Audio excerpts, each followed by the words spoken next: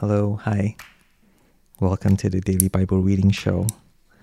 It is Saturday morning, so I'm cutting my fingernails. Actually, I'm about to cut my toenails, but I think I'll spare you that. But I'm also using my microphone because it's still very early. I don't want to wake up my neighbors.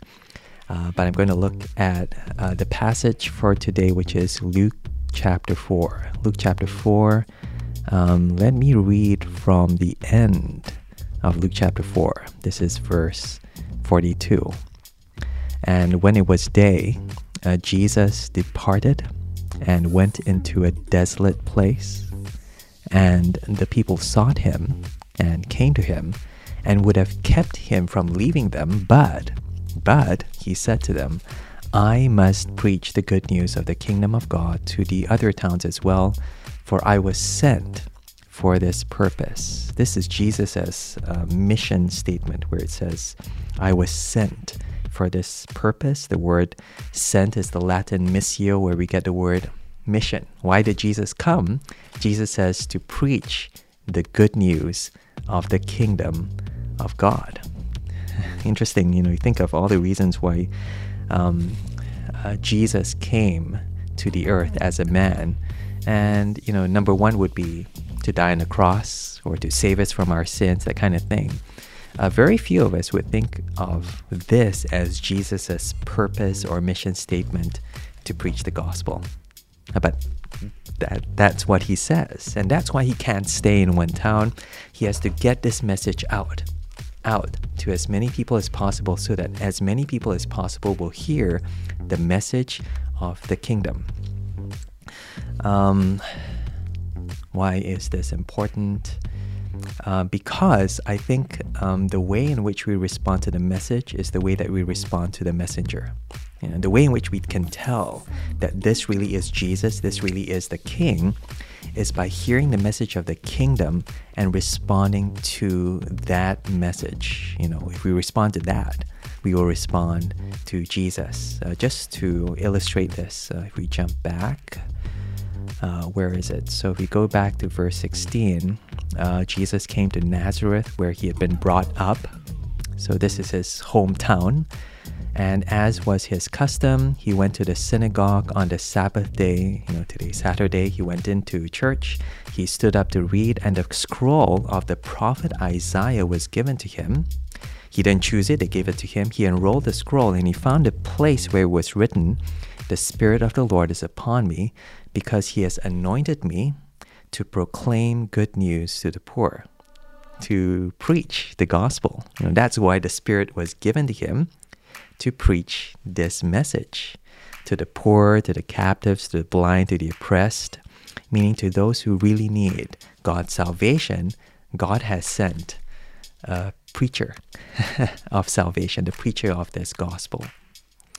And initially when he says this, he says, today the scripture has been fulfilled in your hearing. He's speaking to them specifically. You guys get to be the first people to hear this amazing message from God.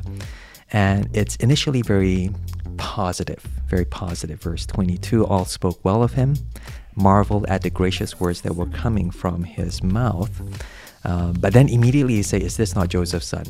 So positive, but immediately negative, because they say, how can this guy speak those words? And he said to them, doubtless you will quote to me this proverb, physician, heal yourself, or preacher, preach to yourself. Don't preach to us, just preach to yourself. What we have heard you did at Capernaum, do here in your hometown as well. Meaning they don't want to hear something from Jesus. They want to see something from him. They want to see the miracles that he did elsewhere in Capernaum. Do them here so that we'll be wowed by them, so that we'll be convinced that you are really from God. But Jesus says, no, you have to hear this message. And if you don't, this message will go to someone else. He says, truly I tell you, no prophet is acceptable in his hometown. You have that saying, familiarity breeds contempt. So this prophet, this person who speaks God's word, is accepted everywhere except by the people who know him best, his hometown. And he gives a couple of examples, Elijah and Elisha. Elijah, a prophet, he was sent to this heavens, sorry, to a widow. There were many widows, but he was sent to this woman in the land of Sidon, this outside of Israel. And Elisha as well was sent to cleanse only Naaman the Syrian, again an outsider. So all these prophets were sent to outsiders. And the moment he said that, their own prophets were sent not to them but to outsiders. They rose up, verse 29, wanted to kill him, drove him out of town to the hill, and wanted to throw him down the hill. And immediately this switch from loving what he said to hating what Jesus has said, this switch happens because that's their true reaction to the gospel. That's their true reaction to God. That's their true reaction to Jesus. And Jesus, I think that's why, kind of like maintains his mission as speaking this message, because this is the way in which we know it's him. This is the way that we know that what we respond to him is our true response, true heartfelt response to Jesus. It's our response to the gospel. Quite interesting, right?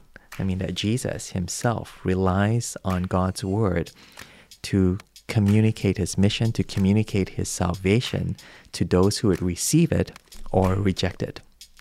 What do you think? Do you think that's still applicable today? Do you think that's still true today? That we want to emphasize on the words of the gospel to help people to understand Jesus? Or do we try to find other ways in which to make Jesus more impressive, more accessible, more relatable, maybe even? Well, Jesus doesn't do that. Jesus has his mission statement. Is he himself preaching the gospel? And I think that's what he wants us to do.